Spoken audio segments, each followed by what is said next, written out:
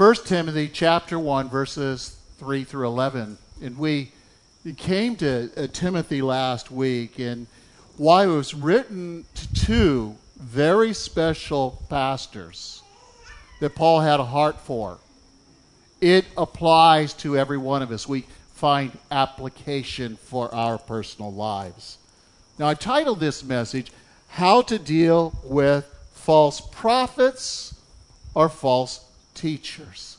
Let's open in prayer. Father, we pray as we look at your word that you would speak to us, that you would instruct us in the way that we are to deal, whether it be false prophets or false teachers.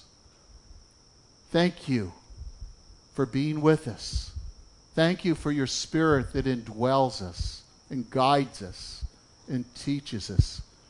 Give us a very sensitive conscience to you and a teachable spirit. In Jesus' name, amen. There's no verse on the screen because it just popped into my mind. But in 1 John chapter 2, probably paraphrasing, it's a very powerful verse to me. And it says, you need not have a teacher. And the emphasis is you have anointing from God. You don't need a teacher. In the context of that passage, if you go back and you read it again in 1 John chapter 2, it's talking about false prophets, false teachers. We've mentioned this before, that if you turn on the TV and you all of a sudden have this very uncomfortable feeling in your heart about this person speaking, what should we do? Turn it off. Turn it off. The Holy Spirit will say, something is wrong with this picture. But so often, people quench the Spirit of God. God's speaking to them through their conscience, through their mind, and they continue to listen to, and I'm going to call it rubbish. Things that they should not listen to. Things that will lead them astray. Things that will prevent them walking that straight and narrow path that leads to life. I'm not saying that you will lose your salvation. No, I'm not saying that. But what I am saying that you may miss the very best that God has for you. You may miss that fullness of joy that God has for you. You may miss that place of being used by God because you've chosen to go down a path that really is rubbish, that will never provide for you in any way. Well, as we come again to our verse 3 in our text, notice what it says. As I urged you upon my departure from Macedonia, remain on at Ephesus so that you may instruct certain men not to teach strange doctrines, nor to pay attention to myths or endless genealogies which give rise to mere speculation rather than the furthering of the ministration of God which is by faith. But the goal of our instruction is love from a pure heart, a good conscience, and sincere faith. For some men, straying from these things, have turned aside to fruitless discussion, wanting to be teachers of the law, even though they do not understand either what they're saying or the matters about which they make confident assertions. But we know the law is good if one uses it lawfully, realizing the fact that the law was not made for the righteous person, but for those who are lawless and rebellious, for the ungodly, for the sinner, for the unholy, the profane, for those who kill their fathers and mothers, for murderers, for immoral men, homosexuals, kidnappers, liars, perjurers, whatever else is contrary to sound teaching, according to the glorious gospel of the blessed God, which you've been entrusted. False teachers teach error. In doing so, they lead people astray. You probably understand that, maybe not in a biblical sense. I pray you don't understand it in a biblical sense personally. But maybe you've had someone say, this is what you need to do, and you do it this way, and you do it, and you find out everything falls apart. It's the same thing biblically. There have been so many people I've tried to open and show them what the Word of God is, and many pastors are in that same place, and people are going to believe what they want to believe. God's Word is timeless. It's applicable for you today. It tells you what's right, what's wrong, how to get right, and how to stay right. But the choice is yours. What will you do with the Word of God? What will you do when the Holy Spirit is speaking to you and say, step back? But they're really nice people, we can say. I really love the congregation. I love the worship. But if the Word of God is not being taught with the author's intent, you will be led astray. Now, it was a common problem when Paul was speaking in Acts chapter 20 to the elders the last time he met them, if you remember. He warned them that there are going to be false teachers, false prophets that will rise up among you. And they will draw people after themselves. In every single congregation, that happens. More so when you're seeking to hear the very heart of God. Well, let's look again at James chapter 3, verse 1. Notice what it says. Let not many of you become teachers, my brother, knowing that as such will occur. What it's saying here is those that are going to be teachers, there's a higher calling, and I'm going to be more accountable. More accountable than you. I need to take seriously what I say. And why I say it, that I give you the author's intent and only the author's intent. But as much as that applies to me, all of us are called to go out and make disciples. The Great Commission we talk about. Every one of us are called to make disciples. It may start in your family as a father, in your kids, or a husband and a wife. We're all called to be teachers. God's wanting to reveal more of the Word, wanting to take you deeper than you've ever been, that you can help your family, your friends, your neighbors, those in your community grow in that love and grace of Jesus Christ. It shouldn't be fearful, say, well, I don't want to be a teacher, but to take it seriously. Well, some look at this verse and they don't even pay attention to it, and they just want to draw people after themselves. Where the focus is upon them only. Some might say, well, God wants you to be rich. Now, if you want to receive, you have to give, and you'll receive more. The more you give, the more you get. One gal told me one time in the congregation, she went to a church like that, and she looked in the parking lot, and everybody's car was all broken down except for the pastor's car. Look at the fruit. The fruit should be that we're growing in that love and grace of Jesus Christ.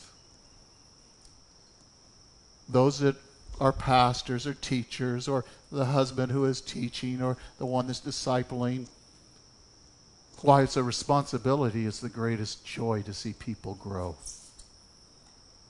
And we should take it seriously to bring them to the truth.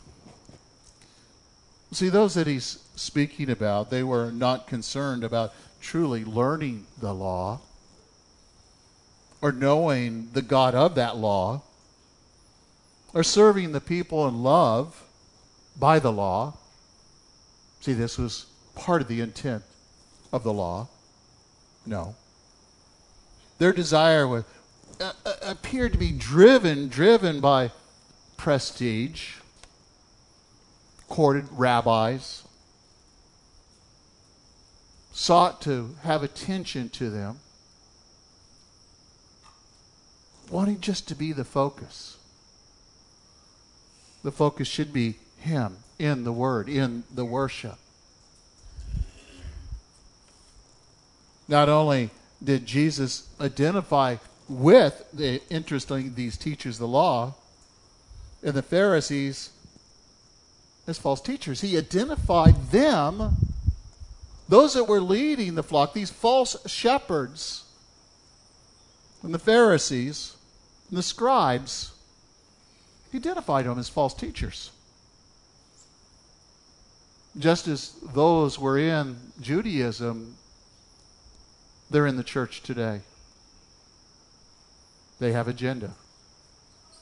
They have a motive, and the motive is not love. And we're going to see what that motive always should be, what the goal should be in our text today. He condemned these false teachers, opposed the Jewish legalism and hypocrisy. Matthew 7:7 says this, "But in vain do they worship me, teaching as doctrines the precepts of men." It's interesting. They had come to a point that they found a way to get around the law. If you would go to Israel today and you were there on Shabbat begins, or Sabbath, it begins at about 3 o'clock in the afternoon until the next day, the same time. In order to keep the Sabbath, you would go into a hotel and you're on the 9th floor. If you push the button, you've worked, you've created fire. So in order not to break that law, what they do is they have the elevators, they switch over before Sabbath. The elevator would go all the way to the 16th floor, 15th floor, 14th, 13th. Eventually it would come to your floor. You don't have to touch anything. The door's open, you don't have to touch anything, and you walk out. They find a way to get around the law, to adjust the law to their own purposes. That's what these teachers are doing, something along the lines of this. Acts 20, as I mentioned, verse 29 and 30, notice what it says. "I know that after my departure, savage wolves will come in among you, not sparing the flock, and from among your own selves men will rise, speaking," notice, "perverse things, and to draw away the disciples after themselves." The goal should always be to make disciples, but disciples of Christ. The goal should be to teach people to be Berean, to examine, to see if it's so. To dialogue and say, "Well, I heard what you said, but why did you say that? Help me understand." And it should be able to be explained, and it should be answered always in the text.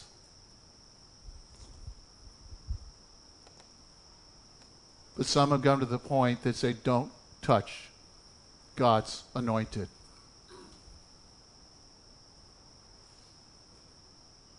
And they protect themselves. They appeared in full force. They compromise. Timothy's main problem. They were so plentiful at this time.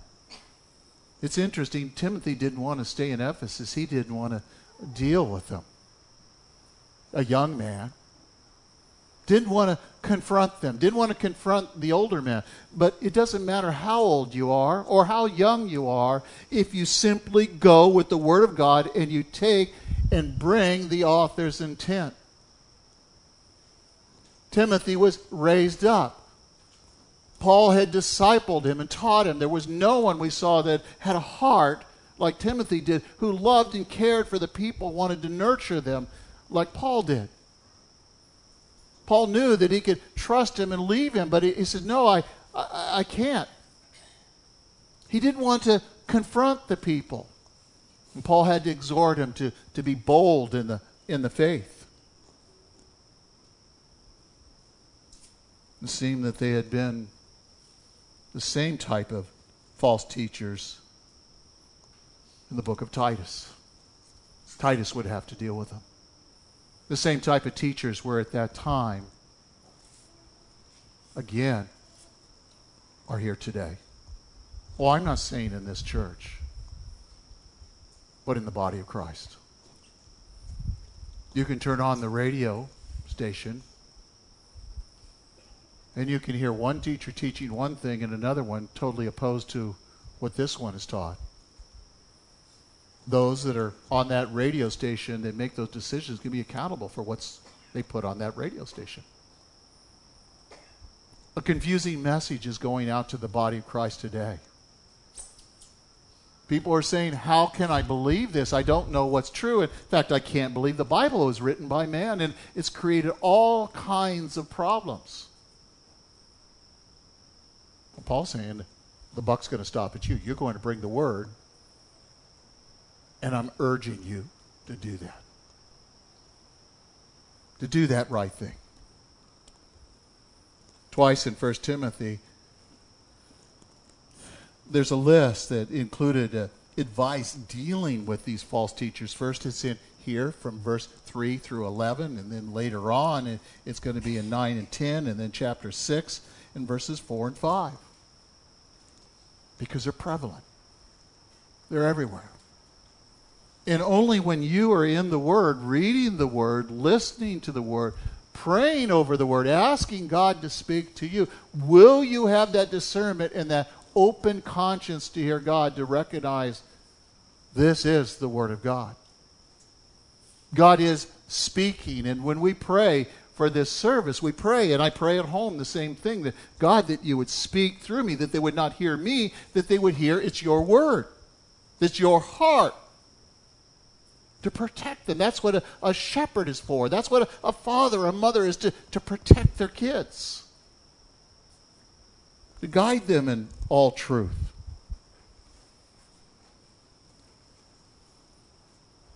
Ignatius said the false teachers within posed a greater threat than the pagan society around. The greatest danger today still is the false teachers within the body of Christ. It's not the government. It's the false teachers within the church. Watering down the gospel, saying God really didn't mean that. Approving the things that God said, this is sin. By the way, there's only one thing that will ever keep anybody out of heaven. We understand that, don't we? It's called the blasphemy of the Spirit. No, it's not taking the Lord's name in vain. It's the continual rejection of Jesus Christ being Lord and Savior. Rejecting Him.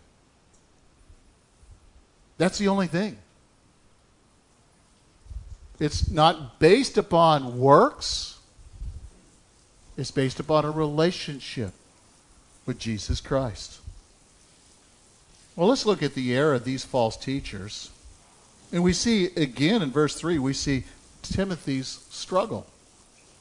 As I urged you upon my departure from Macedonia to remain on Ephesus, so that you may instruct certain men not to teach strange doctrines, nor to pay attention to myths, endless genealogies to give rise to mere speculation, rather than the furthering of the ministration of God, which is in faith. See, Timothy was to remain in Ephesus, to deal with these false teachers. If you were reading the book of Revelation, you soon realize that the book of the book of Revelation in chapter 2, the church of Ephesus was the first church. And this is important to understand, that Jesus speaks about one of the 7 churches. They had their doctrine right, but they had left their first love. Now, they're here off in that, again, that doctrine that's being taught in here. He's to exhort them. But here's what happens when people begin to start taking the law and putting the law, or sometimes so much emphasis on just the doctrine, they leave that first love. We're going to see the purpose of the law is to bring us only to Christ. And the law that you and I are under is the law of what? Love. That's the motivation. To do the right thing, and that's important to understand. So Timothy is urged to stay, and the word actually means to beg, beseech, to entreat. In a sense, Timothy's shaken. I don't want to deal with this. And there's things in my life that I don't want to deal with people. There's things in your life you don't want to deal with people. But we have a responsibility to bring the truth to those that need to hear it. Whether they respond in a good way or not, it's our responsibility. If we love them, we must bring the truth. You cannot let somebody just continue to go off astray and not say something to them. You cannot continually let those false teachers, again, just lead people astray. I mentioned I heard this and I practice it when possible. They mark my house. They don't come anymore. But the Jehovah's Witnesses would knock upon the house door. We would discuss very quickly. We're in disagreement. And they would leave. And I said, wait a second. I'm going to go with you. And we go to as they go to the next door and they begin to say that. And I'm just standing there quietly. I said, that isn't what the Bible says. Let me show you what the Bible says.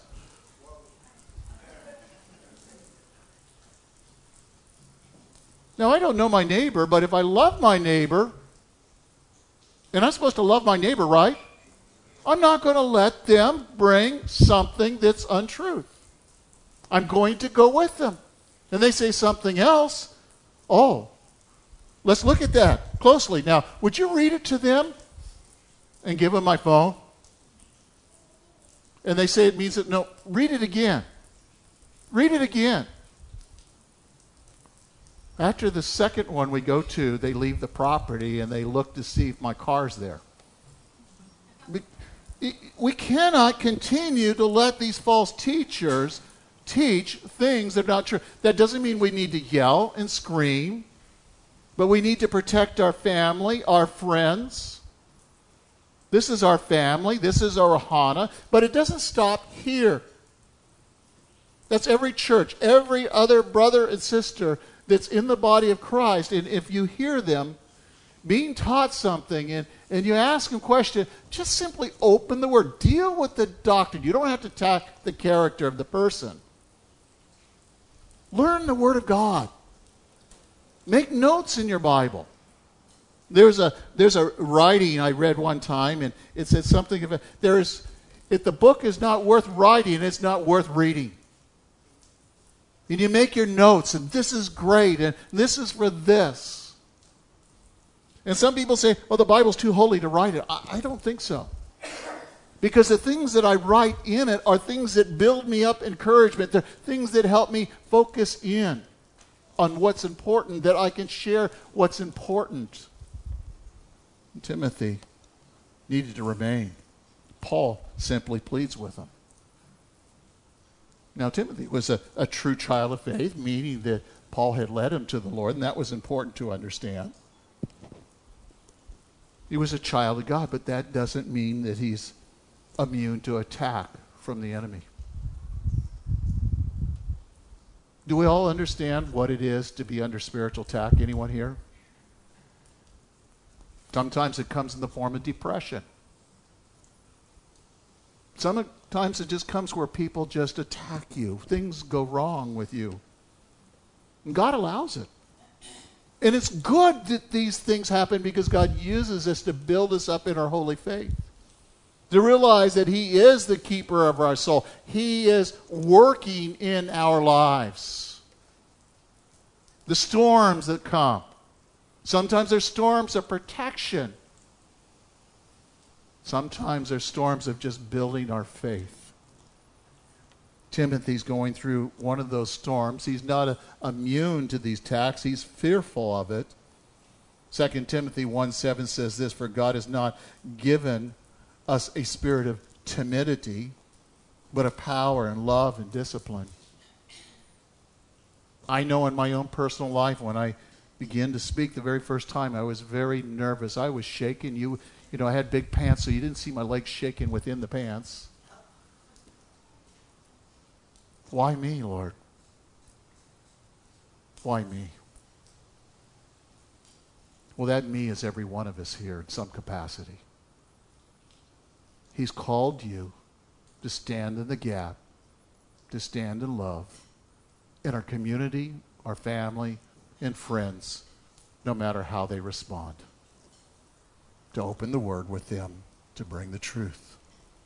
The reason, again, this is written, and we'll talk more about this, and we're going to see several things like this, is Timothy was intimidated. I think all of us get intimidated easy. People think you're real bold and, you never get intimidated. No, that's not true. You ever get an IRS bill or just a letter? Boy, I get intimidated real quickly. Or something that you put off again and again and again. And God wants us to be bold in love, to know that all things are in His control. God, if He's called you, He will equip you. If God's called you, God will enable you. You can do all things in Christ who strengthens you. That means not that you can be a baseball player, if that's not what He's called you to. But it means you can be that godly husband, that godly wife, that pastor, that elder, that deacon.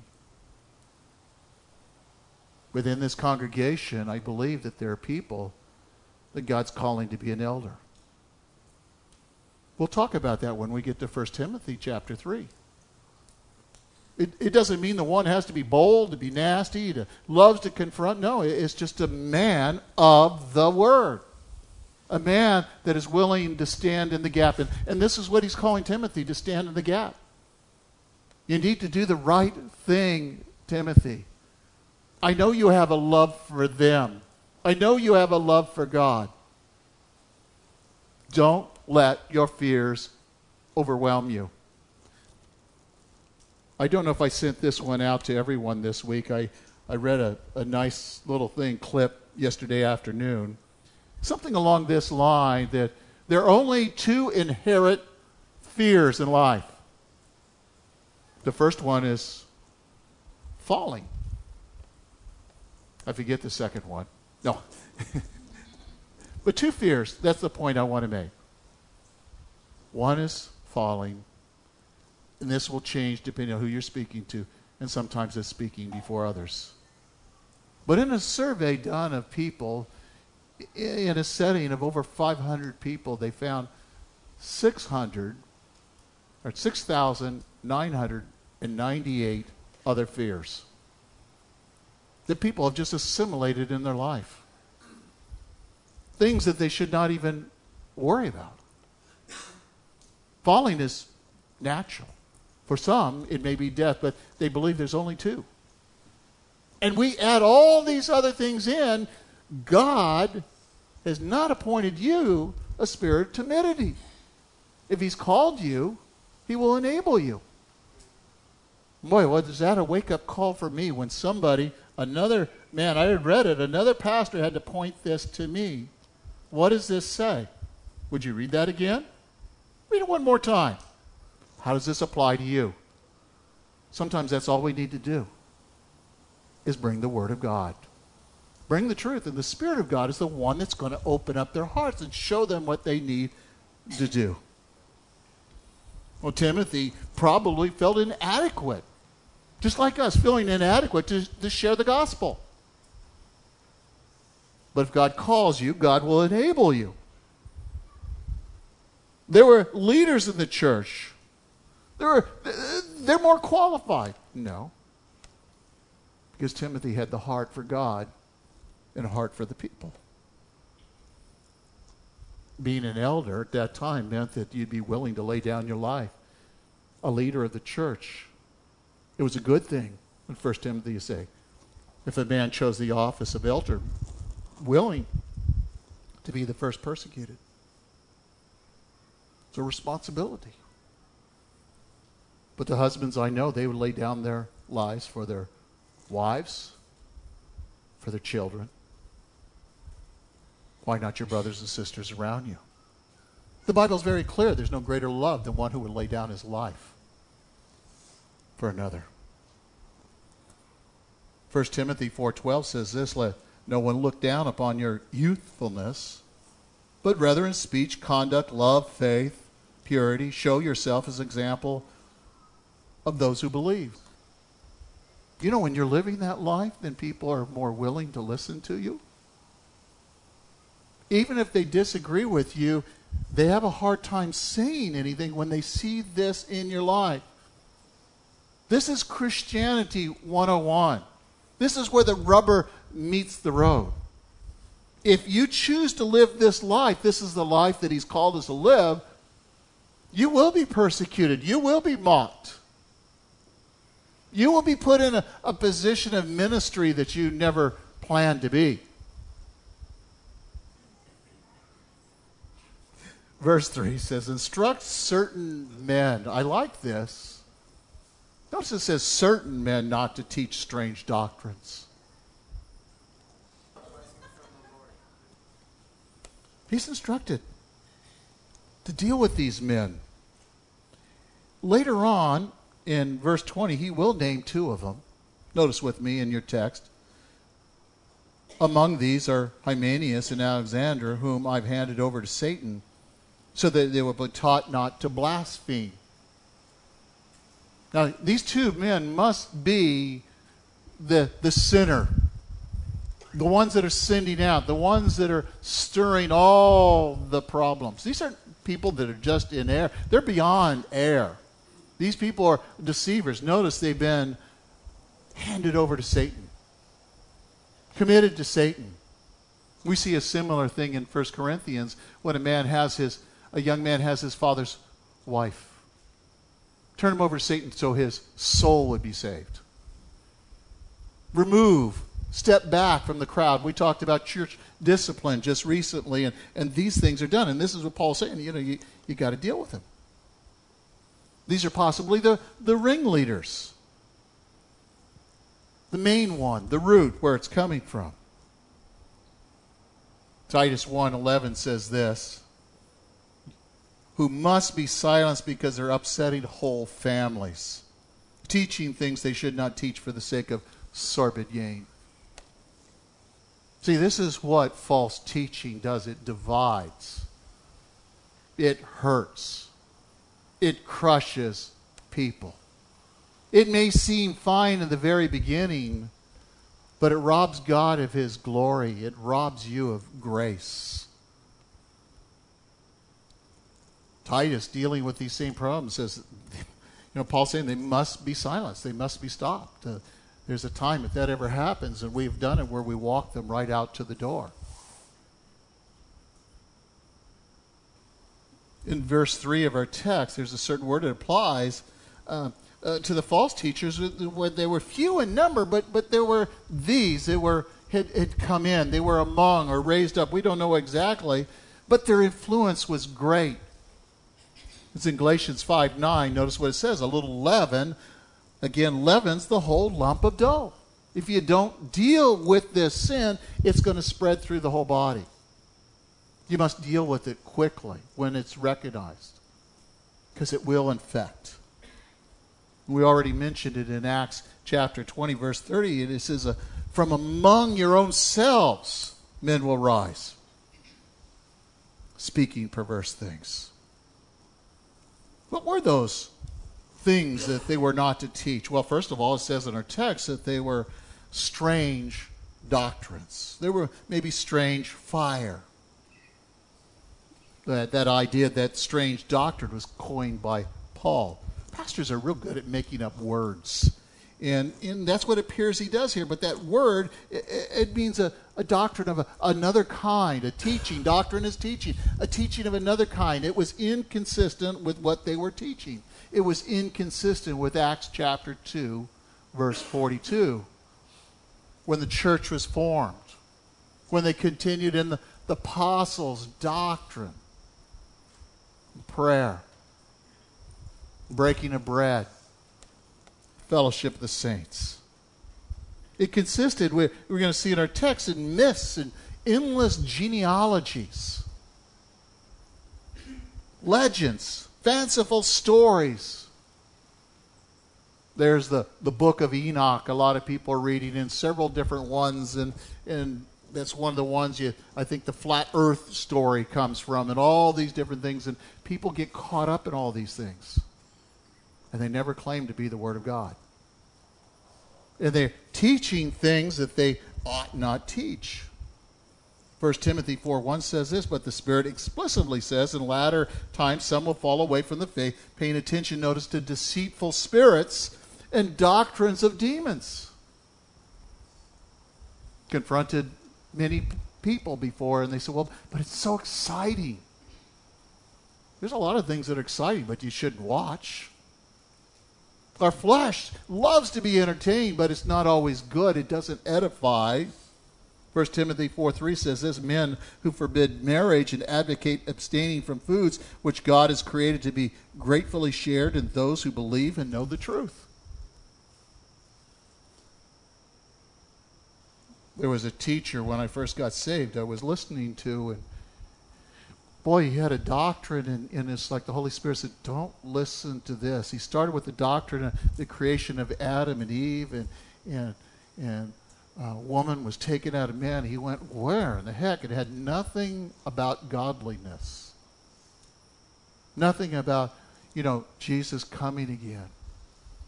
He spent all of his time teaching upon that thing. 1 Timothy 6:4 speaks about this kind of doctrine again.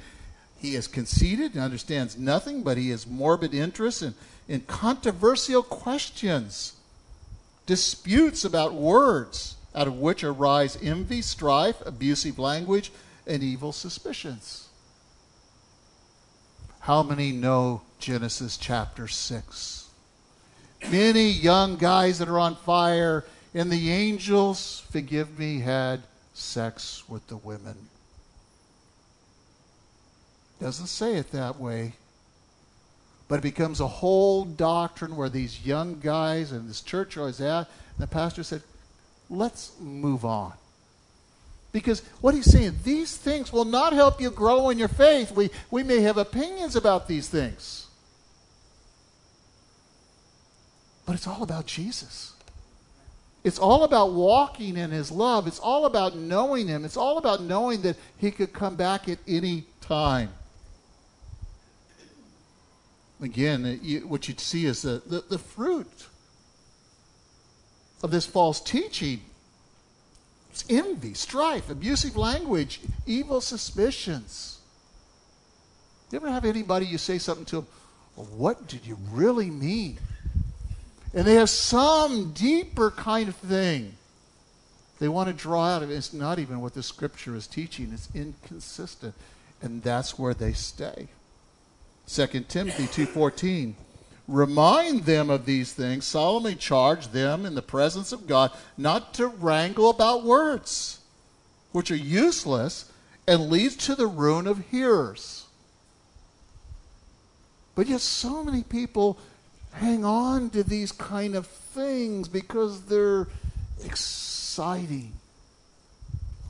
When they say it that way, it grieves my heart and should grieve your heart. They're saying, Jesus is not enough. Let me ask you the question, is Jesus enough? Well, next year we're planning a prophecy conference. And prophecy is roughly a third of the Bible. We shouldn't just live in prophecy, meaning that should be our only thing. And sometimes people are so focused upon prophecy, their family is falling apart. They're no longer a good worker, a good witness.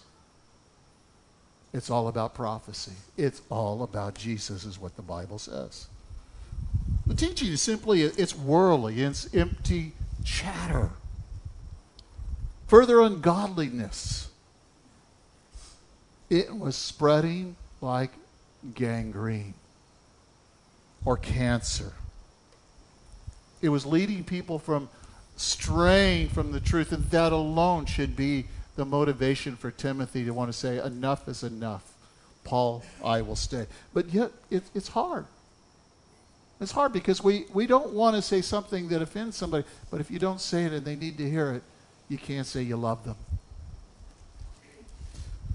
2 Timothy 2:23, but refuse foolish, ignorant speculations, knowing they produce quarrels. Don't go there if they don't want to talk.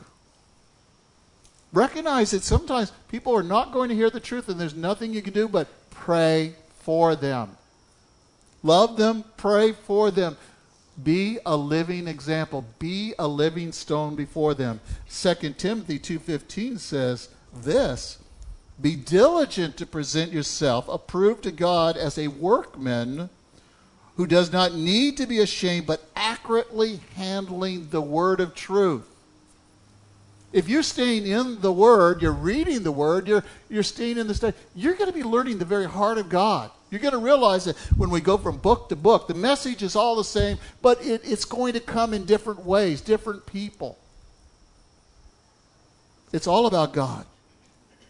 Their false teaching gave rise to mere speculation, not furthering the ministration of God that is by faith. You know, there's a lot of things in this book I just don't understand.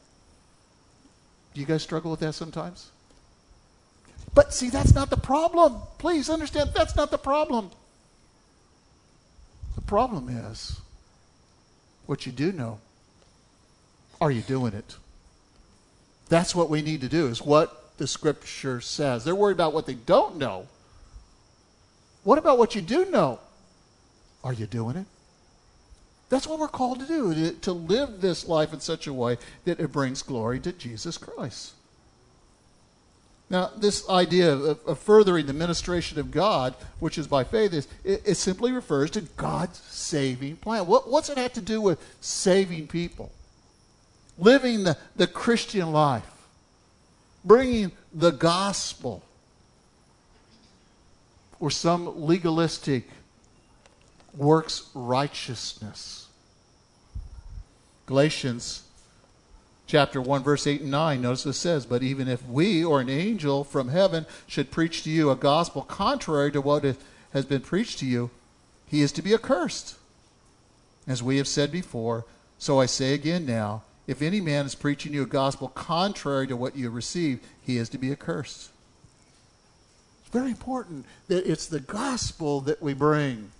How do we live the gospel sometimes is what we're talking about. How does that look in our lives? Well, look with me in verse 5. We see the goal of these false teachers. No. The goal of teachers, verse 5, it says the goal of our instruction, Paul's saying, is love from a pure heart, a good conscience, a sincere faith. For such men stray from these things and have turned aside to fruitless discussion. So there is this goal of the false teachers, and there's this goal, again, of godly men and godly women. John 13:35 says this, by this you'll know that you are my disciples if you love one another. Again, I think I mentioned this before. When you wake up in the morning, a great prayer is, Lord, who can I love today? Who are you going to put in my life that I can just really love, minister to, encourage, hang out with, listen? And then listen for God to speak. Listen for God to show you who.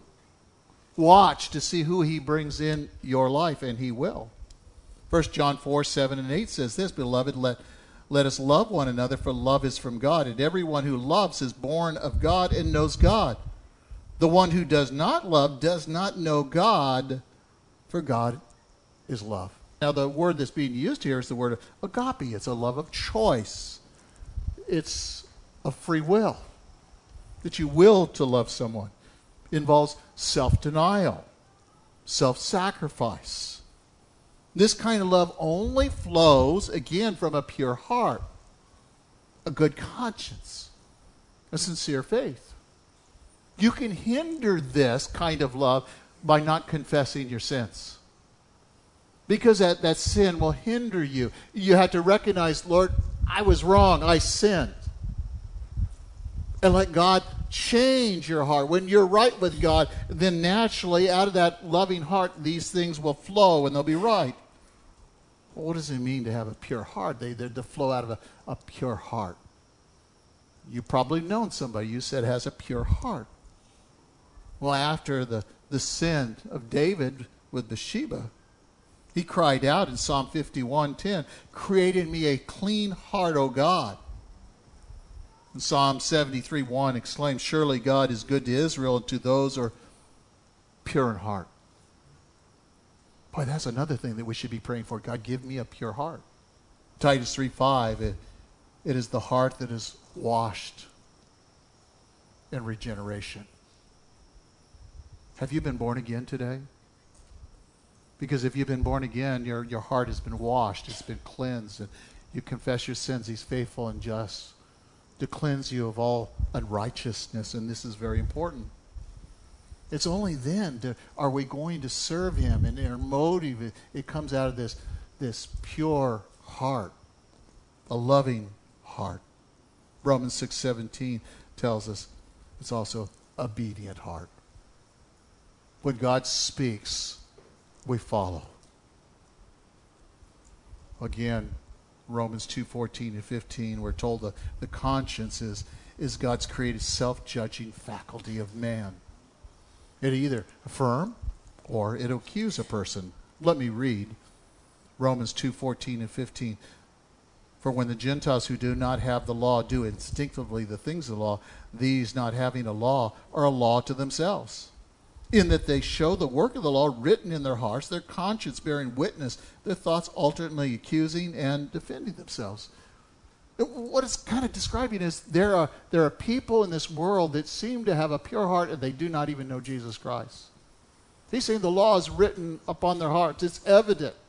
Now, they do not know Jesus Christ, but that same thing he's talking about them it's supposed to be in the believer's heart, and a person either quenches that or stays sensitive. And we need to pray, God, give me a sensitive heart to you. The mind that knows right, the mind that knows wrong. And not let your heart be violated. Acts 24:16 says this, in view of this, I also do my best to maintain always a blameless conscience, both before God and man.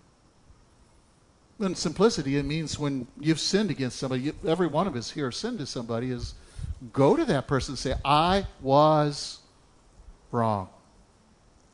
I'm sorry. Mike, what can I do to make it right between you and me when I've sinned against you? Boy, that goes a long way in a marriage, doesn't it?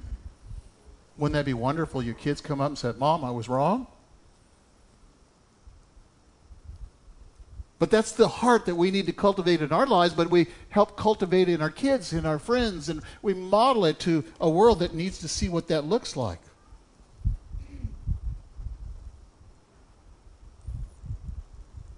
Finally, love comes from a sincere heart, one without any pretense. You ever have Mr. Nasty around you and all of a sudden he's nice to you? And you wonder, hey, what's up? What do you want? Or the kids, they've been bad all day and all of a sudden, oh, mommy. They want some. No, we're not to be like that. We're to have no pretense. You love because of love. That's the kind of love, is always being there for somebody, even when they don't make the same choices as yourself. You're not going to make the same choices. I'm going to teach the Word. You're going to have to learn to make mistakes on your own. I'm still making mistakes on my own and learning. And my God, He doesn't say, oh, I told you so. But He's faithful and just to cleanse you of all unrighteousness. Father, thank you for your Word. And God, we pray that you'd help us to really follow your Word. Help us to be simply content with you, Lord. Help us to recognize that you've given us that capacity to discern what is of you and what is not of you, and recognize those false teachers as we look more about them next week, how to deal with them. Today you've helped us recognize the importance of the fruit in the life of the person teaching, but also in our own lives, because, Lord, if a person's sitting under the false teacher, we recognize the fruit is going to be different. We want the fruit of love, a pure heart, clear conscience, Lord. We want to honor you because, Lord, you are worthy of all honor and all glory.